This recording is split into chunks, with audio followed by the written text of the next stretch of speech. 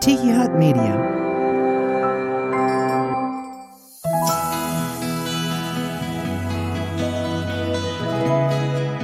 From Manatee Life Church, a multicultural United Methodist community of faith in Bradenton, Florida, this is Soul Ramblings Podcast, and I'm your host, Jerry Wicker, lead minister over at Manatee Life Church. Today is Ash Wednesday, and we begin the Lenten season today, leading up to Easter. We also have a recent sermon from over at Manatee Life Church. We'll head over to the sanctuary, continuing in our Apostles' Creed series, Truths That Unite. We look at the fact that Jesus Christ, on the third day, he rose from the dead. He ascended into heaven and sitteth at the right hand of God the Father Almighty. We'll take a more detailed look at that as well. And I've got some thoughts on this Ash Wednesday episode as we look forward with God. Ash Wednesday is the day that we begin the Lenten season, as I said, a time of reflection as we wait for the crucifixion and resurrection of Jesus. Ash Wednesday marks the beginning of the Lenten season. Ash Wednesday is also the day that we are marked with just a little ashes. We do this by choice. Just a little ashes, that's all it is. And what are ashes? They are the product of burning something away. They are what is left over after fire passes over through something. They are the waste after the heat and light are gone. So why do we put this, for lack of a better word, this dirt on our foreheads on Ash Wednesday? Where did this strange tradition come from, and what does it mean? Well, these ashes are a symbol, like so many in our services. The Bible tells us that from the dust we came, and to the dust we shall return. That's Genesis 3:19. We are told that God formed us from the dust of the earth and breathed life into that dust. Without this breath or Spirit of God, we would be just like these ashes, lifeless. In biblical times, it was common for people who were mourning to dress in rough clothing and put ashes on their heads. Hence the expression, sackcloth and ashes. However, instead of all over our heads, we put a cross of ashes on our foreheads. Why? Well, these ashes are also a symbol of repentance. They symbolize the beginning of Lent, a time of reflecting on our shortcomings, our limitations, our failings. These ashes are also a symbol that we are sealed in Christ. When we're baptized, the priest or the pastor seals us with the sign of the cross. The cross of ashes is also a reminder of that same baptismal mark of Christ. The book of Revelation tells of an angel marking the faithful so that when the end of time comes, they would be protected. The mark was a mark of ownership, of belonging to God.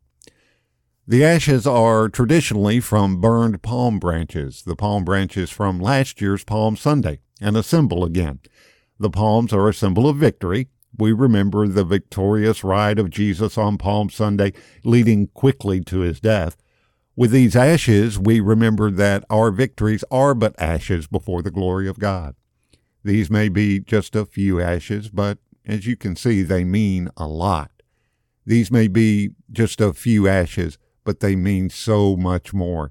They may be seen as a symbol of our need for God, that without the teaching and examples of Jesus, without his resurrection, we would be nothing but dust and ashes. If they are a symbol of our repentance and mourning, they are also a way of showing on the outside, if we truly keep our Lent, what is happening on the inside, and that we are once again striving to be like our Savior. Yet in the midst of our repentance, we remember we are forgiven and marked as Christ's own. The very burning away of our sin by the fire of God's love makes us God's own. And as his own, we are children of God and will overcome death through the cross of Jesus. Ash Wednesday is the beginning of Lent, but Lent is not merely 40 days of deprivation and reflection. It's preparation for truly participating in the death and resurrection of Jesus. It is about dying to an old identity defined by our cultures, our traditions, our habits, even our families, and being born into a new identity centered in the Spirit of God. It means dying to an old way and being born into a new way of being centered in God. It's about dying to deadness the daily routine of our lives that we trudge through, oblivious to the needs of others and the call of our Lord. It is a time of reminding ourselves of God's love and God's reality. It is a time to be lifted out of our confinement, removing those feelings that burden and mortality of fear and doubt. These ashes that will be placed on our foreheads remind us that we are mortal. These ashes remind us we only have one earthly life. How do we spend these 40 days of Lent? Well, we have 40 days to open ourselves to God, who created and loves us. We have 40 days to face ourselves, confident in the love and acceptance of God. We have 40 days to remember that we are dust, and to dust our bodies will return. But with God's grace, our spirits can be transformed, and we can learn to live this life more fully, allowing God's love to transform us. So as we come today to have the sign of the cross placed on our foreheads, may we open our hearts, admit our helplessness to save ourselves, and accept the grace and forgiveness that marks us as a redeemed child of God. Let's rejoice in the simple symbol of our salvation. So if you see people on the street with a dirty cross on their foreheads, you will know not to say, "Hey, you've got some dirt on your face." Like many of you, we are heartbroken as the death toll in Turkey and Syria continues to rise, and rescue workers continually and tirelessly find survivors. It was the most powerful earthquake earlier this month, recorded since 1939. In the hours that followed, at least 78 aftershocks were reported, followed by a second earthquake of a 7.5 magnitude. The original one was 7.8. More than 5,000 people were killed, with deaths expected to rise and rising every day. The earthquake also heavily impacted northwest Syria, where 4.1 million people depend on humanitarian assistance. The majority are women and children. At this time, Syrian communities are simultaneously facing an ongoing cholera outbreak and extreme winter weather events, including heavy rain and snow. The humanitarian response is overstretched due to the devastation and cold weather. UMCOR, the United Methodist Committee on Relief, has released an initial solidarity grant to a long-standing humanitarian partner, International Blue Crescent, which has offices in Turkey. The grant will provide tents, heaters, blankets, warm clothes, ready-to-eat meals, and basic first aid kits. If you would like to, and if you are so moved to donate to UMCOR, you can do so by clicking on the link in the show notes. Let's head over to the sanctuary for this week's Apostles' Creed sermon on Jesus, his exaltation.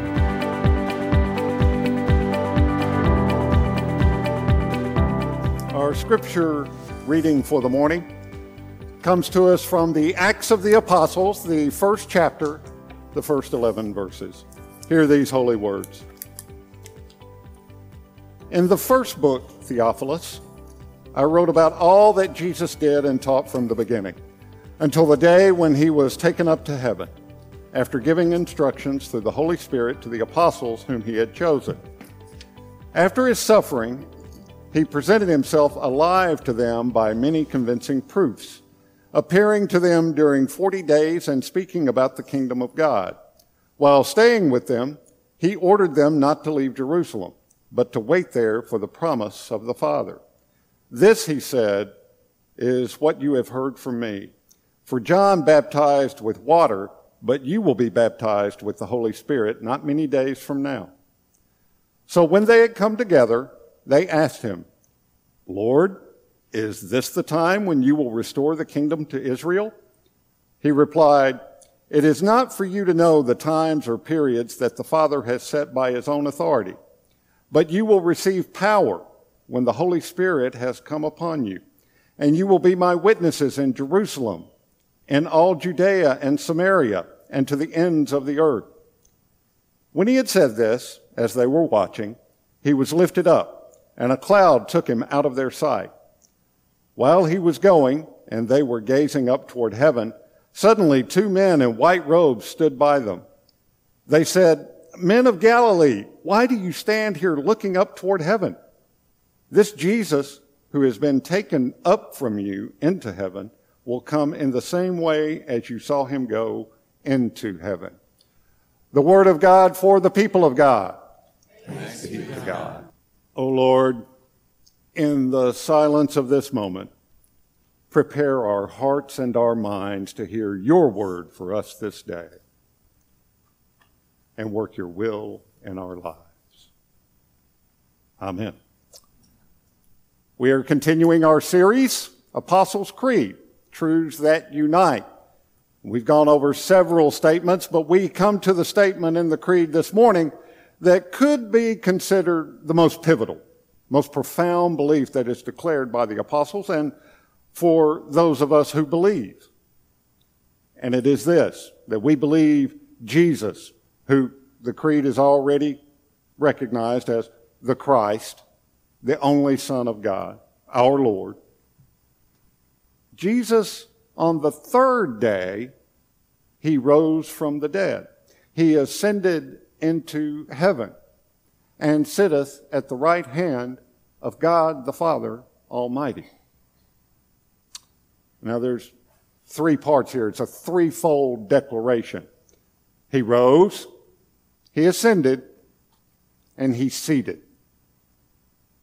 These three statements, each of them significant, are joined together in one sentence to speak of what has been referred to as the exaltation of Christ. The exaltation. Exaltation is a fancy word that talks about being lifted up. That's what it means, being lifted up or being elevated in recognition. That's what is being recognized in these words in the Creed. Let's look at the three phrases and what they say to us. Three-part phrase begins with recognizing on the third day he rose from the dead. On the third day. On the third day. Having died on Friday afternoon, buried before sundown, that's the first day. Saturday being the second day. He was raised from the dead sometime early on Sunday morning, the third day. We're going to spend Easter celebrating this fact of our faith. The third day he rose from the dead. We do not worship a dead Savior. We worship a living Savior. The second part of that phrase is where we're going to park and spend some time this morning. He ascended into heaven. Now, it's valuable for us not to miss this truth. It's a great truth. The ascension sometimes is treated almost like a postscript in a letter, a PS in a letter. Oh, he died and he rose. Oh, PS, by the way, he also ascended. But it is vitally important. It's a very significant fact that he ascended into heaven. And this is what Jesus described when he said over in John 16, he said, I am going to the Father where you can see me no longer.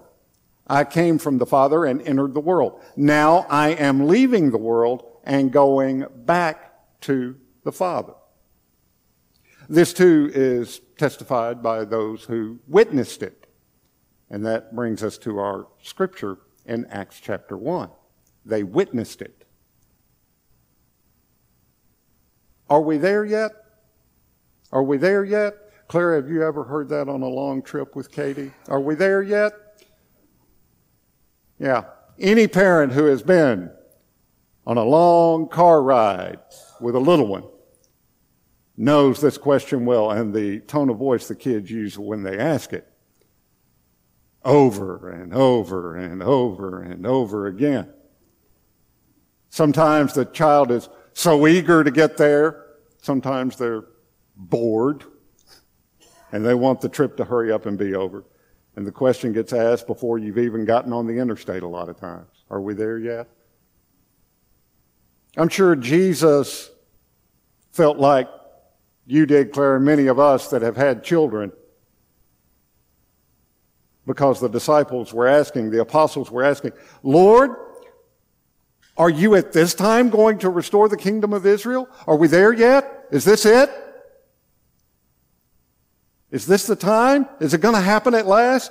I mean, as far as they were concerned, when Jesus called them some 3 years earlier, they thought they were signing on for some kind of Jewish renewal movement, a revolution. Jesus' motley crew band of followers thought God had appointed Jesus to be the true king of Israel in some sort of earthly, ordinary way. They had hoped for top jobs in his new government he was going to establish. Jesus, with his healing power and revolutionary teaching, would rule in Jerusalem and restore Israel. Israel would be the top nation, the reigning superpower, ruling over the rest of the world. Hence, when they said in verse 6, restore the kingdom of Israel. That's what they were hoping for. And so the question was natural. Is this it? Are we there yet? And in many ways, this question has been asked of Christians throughout history over and over again. Nearly every time there is some horrible disaster, like an earthquake in Turkey and Syria, there are well-meaning Christian folks who say, oh, it's here, it's time, the end is here.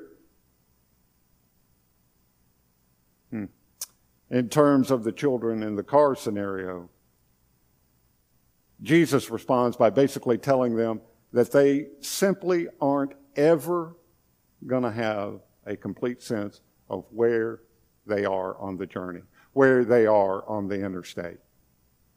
They aren't supposed to. But what he does go on to say is this: you will receive power when the Holy Spirit comes on you, and you will be my witnesses in Jerusalem and in all of Judea and Samaria and to the ends of the earth. My witnesses. What does that mean?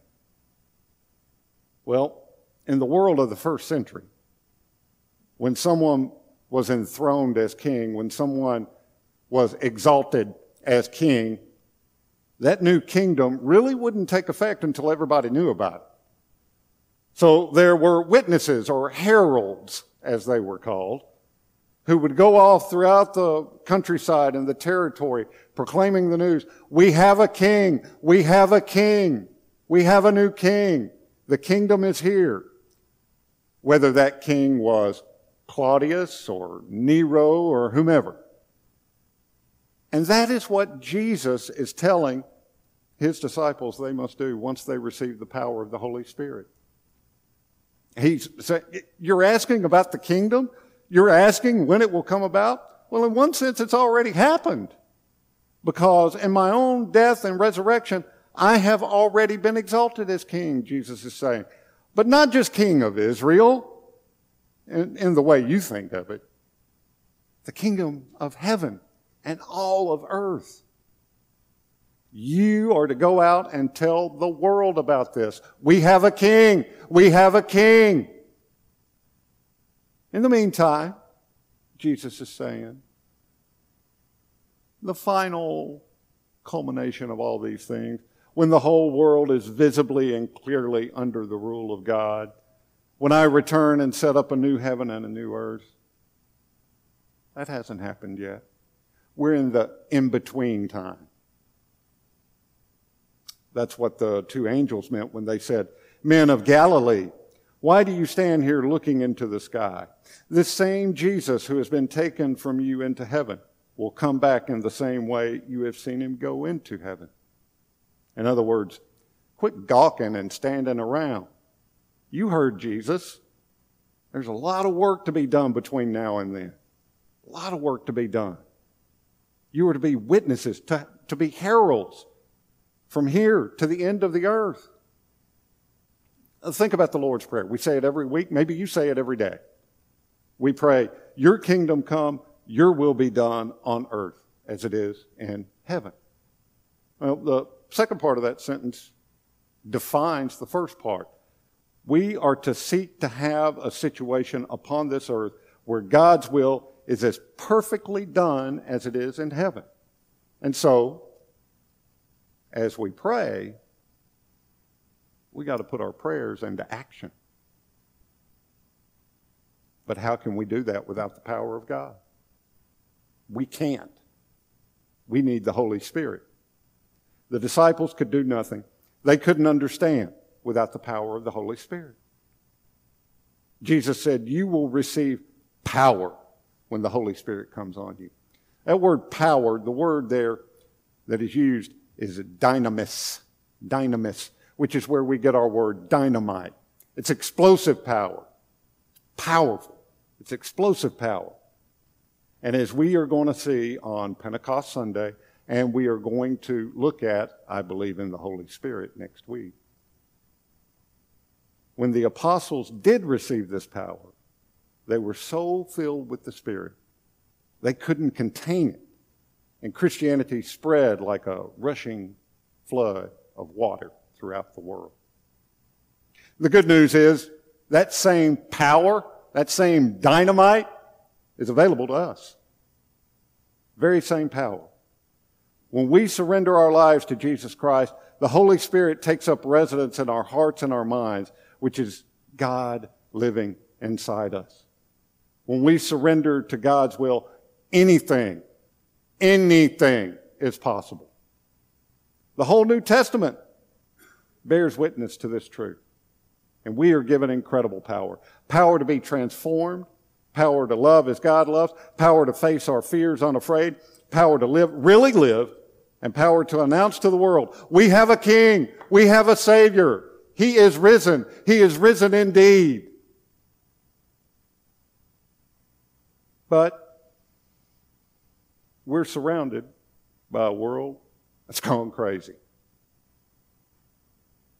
Just in the neighborhoods around our church, there are kids on drugs. Men and women are living lives devoid of love, hope, or meaning. People are hurting one another everywhere. We have a mental health crisis. There is anger and fear in the air all around our country, our world, and in Manatee County, Florida. The world is filled with tears, and the only cure is Jesus Christ. The Christ who said, turn the other cheek, love your enemies, and do good to them, and lay down your swords. And yet, while these horrible things are happening every single day, the church is often too distracted with internal struggles and moral judgments to do anything about it. Are we ready to stop gawking and do something? And do what Christ has called us to do? Are we ready to really get serious about Christianity? Are we ready to put our words and prayers into action? It's not about judging people and who is in and who is out. It's about loving people into the light by the power of God's Holy Spirit. It's about allowing God to shine through us. It's about allowing the power of God to burst forth from us. Explosive power bursting forth from us. The Holy Spirit does the work. Don't forget that. The Holy Spirit does the work.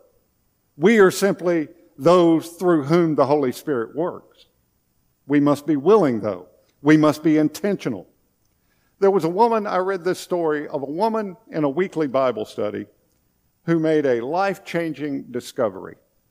And it was quite by accident. And it was in her basement. One day she noticed that in her basement, which is normally dark, there were in a dark corner some potatoes beginning to sprout. There's no dirt, no light there. And at first she could not figure out how they were getting any light to grow, until she went down one afternoon, and the afternoon sun was shining in the little basement window. There was a copper kettle that she had polished some time ago, and it was still shining. And the sun rays were hitting that pot in such a manner that it was giving light to that dark corner, causing the potatoes to grow. She later said, when I saw that reflection, I thought, I might not be a preacher or teacher, but I can be a copper kettle Christian. I can catch the rays of the Son of God and reflect His light to someone who finds themselves in a dark corner. Is that not what we are called to do? Is that not what we are called to do?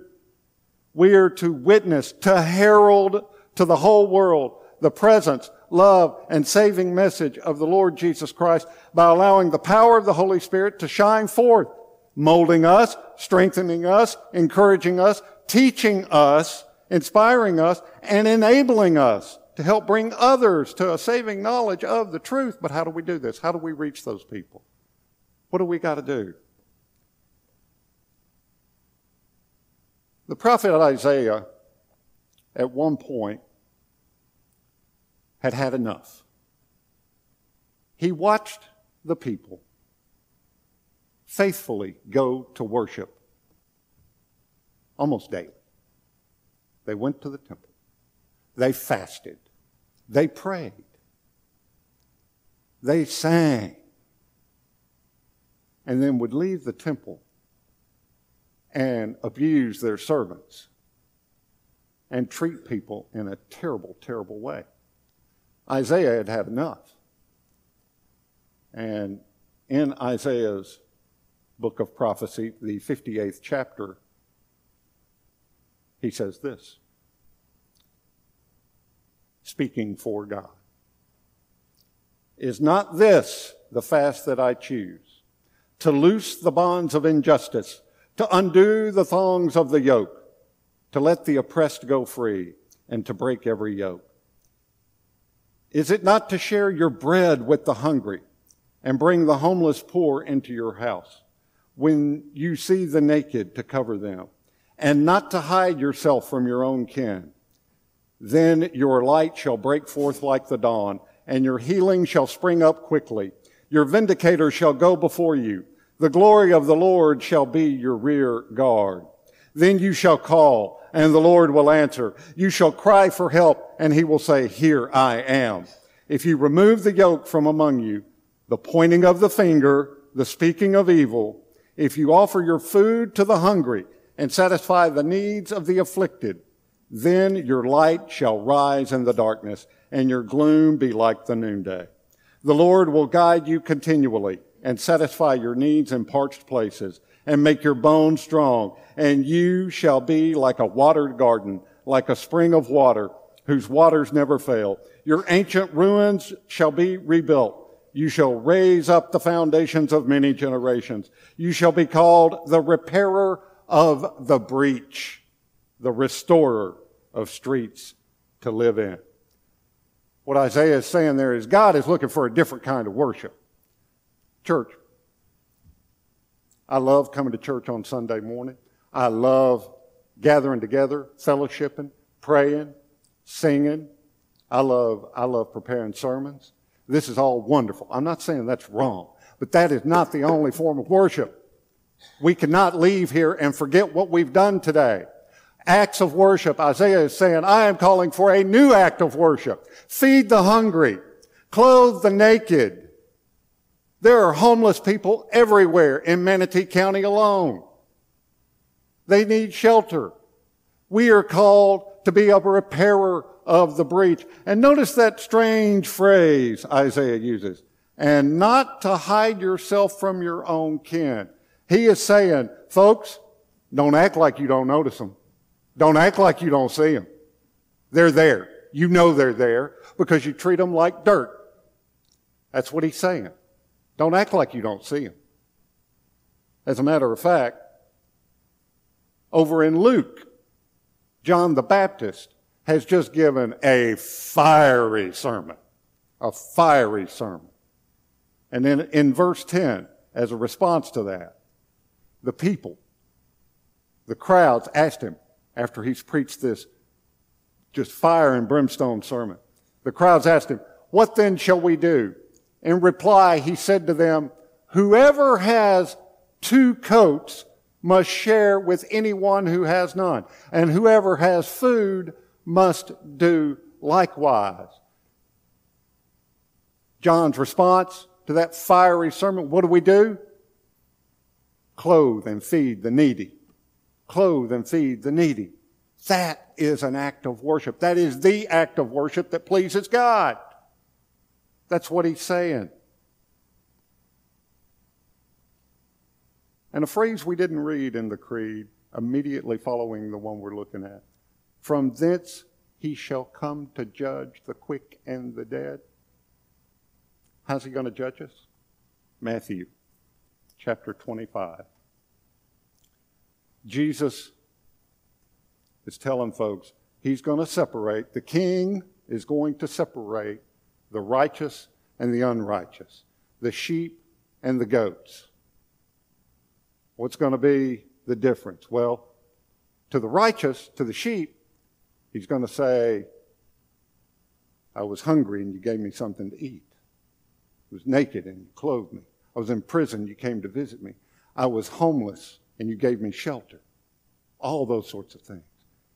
And the righteous are going to say, Jesus, when did we ever see you naked or hungry or thirsty or in prison? And what did Jesus say? If you've done it to the least of these, you've done it to me.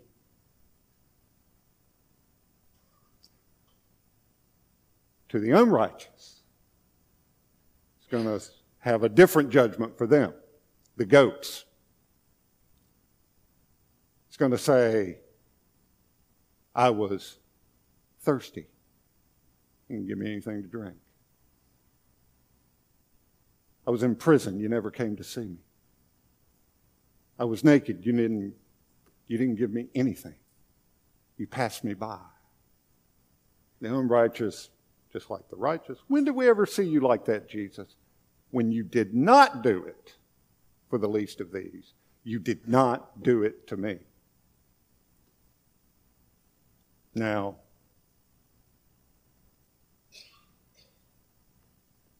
there are those that would say, well, there's deserving poor and undeserving poor. They got themselves into this mess. That doesn't matter. That's not our job. Jesus said nothing about give to the needy, feed the hungry. If they're hungry by some excusable means. No. He said feed the hungry, period. Well, let me give you an example. My sister-in-law, Darley, was here visiting with us, and we were pulling out of a shopping center, and there's a traffic light there for us to turn on to the main road, and we're sitting at the traffic light. Beth's driving, I'm in the passenger seat, my sister-in-law is in the back seat. There's a guy holding up a sign, cardboard sign. She rolls down the back window. I don't know how much she gave him, but she gave him some money. She rolled the window back up and she said to Beth and I know that was probably stupid, but I just felt compelled to do that. I said, why would you say that's stupid? She said, well, some would say he might take that and just go buy alcohol with it. He's probably going to go to that convenience store over there and buy a pack of cigarettes. I said to her, what if he does? That's between him and God. Our responsibility is to be obedient. When we have that nudge, what they do with it, that's God's job. Let's not get it twisted to where we think we're God and we can make that judgment call. We have no right nor place. We are not the ones exalted. Who is exalted? Jesus Christ is exalted. He has that right. He'll take care of it. Trust Jesus. He'll take care of it. We reach these people by taking an active part in the mission activities, not only of the church, but our community, where we reach out to the lost and broken without judgment, but with open hearts, open minds, and open doors, and the love of Christ. And when we do this, like the child who's saying, when are we there yet? When are we going to get there? When are we going to get there? We won't be asking that question anymore, because suddenly the journey itself has become so interesting. Isn't it a wonderful thing to see God touch somebody's life, maybe for the first time that they've experienced it? We're going to find that there's so much to see and to do, and we'll be so busy taking care of the needy as God has instructed us to do, that the when we get there is not so important anymore. The final part of this summary of his exaltation is this: he is seated at the right hand of God the Father Almighty. Again, we tend to appreciate that he rose. That declares victory. But we may not think as much about him being seated at the right hand of God. We may hear that and simply think of it as a reminder that he's no longer here physically. He's left us here. The truth that we'll see is that he sent his Spirit, and that Spirit is more present today than ever. It's telling us about his glory.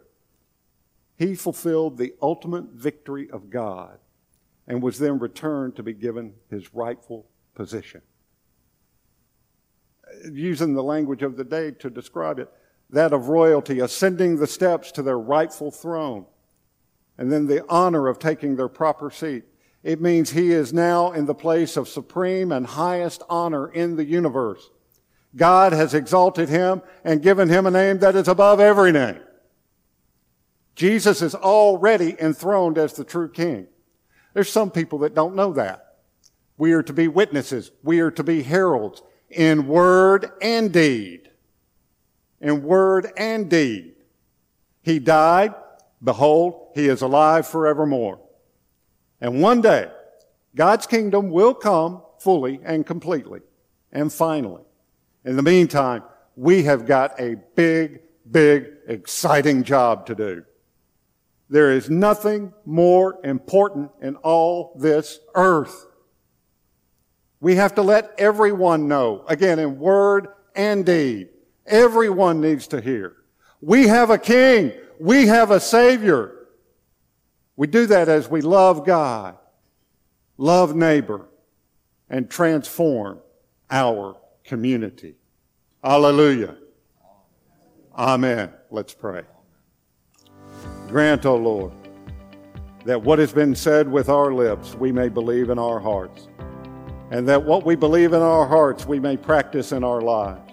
Through Jesus Christ our Lord, who was conceived by the Holy Spirit, born of the Virgin Mary, suffered under Pontius Pilate, was crucified, dead, and buried. The third day he rose from the dead. He ascended into heaven and sitteth at the right hand of God the Father Almighty. Amen. And now receive this benediction. God bless you. Have a great week. Walk with Jesus and tell somebody about Manatee Life Church. Go in peace. Amen.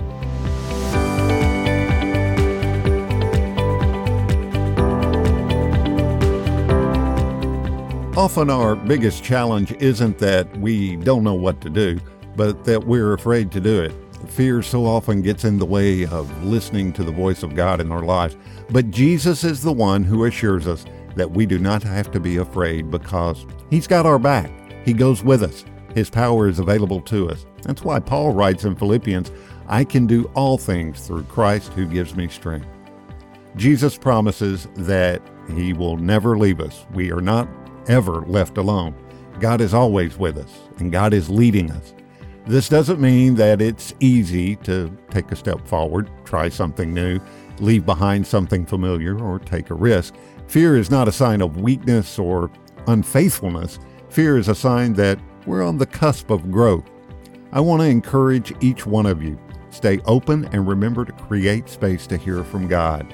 Test the decisions you will make and don't rush in. But maybe most importantly, don't let fear stop you. Remember that God never promises the next step will be easy, but God does promise that we will never be left alone, that God's power will be available to us, and that God always has a hopeful future prepared for us. We've begun talking about something that is challenging for me and most of us. While we tend to think about faith as internal and personal, Jesus asks his followers to make it external and public. He calls each of us to be witnesses or heralds, as I talked about in that sermon. Those who share faith with others in word and deed. We have begun talking with this sermon about what it means to be a witness or a herald, why we struggle with that, and how becoming more open about our faith can deeply change the lives of people around us. So this year is off to a great start. I love seeing so many of you in worship, so many of you tuning in on YouTube every week, and those that are joining us here on Soul Ramblings Podcast. If you haven't been to church in a while, this is a great weekend to join us in person or online. You can join us online at 10:30 Eastern Sunday mornings. Click on the link in the show notes. It'll take you right there. And wherever you're listening to Soul Ramblings Podcast today, be sure to click subscribe, and that way you never miss a new episode. I want to thank you for the gift and privilege of your time today. And as always, a last piece of advice: if you believe in goodness and if you value the approval of God, fix your minds on whatever is true and honorable and just and pure and lovely and praiseworthy. Until next week on Soul Ramblings Podcast, from Manatee Life Church in Bradenton, Florida, I'm Jerry Wicker. Grace and peace.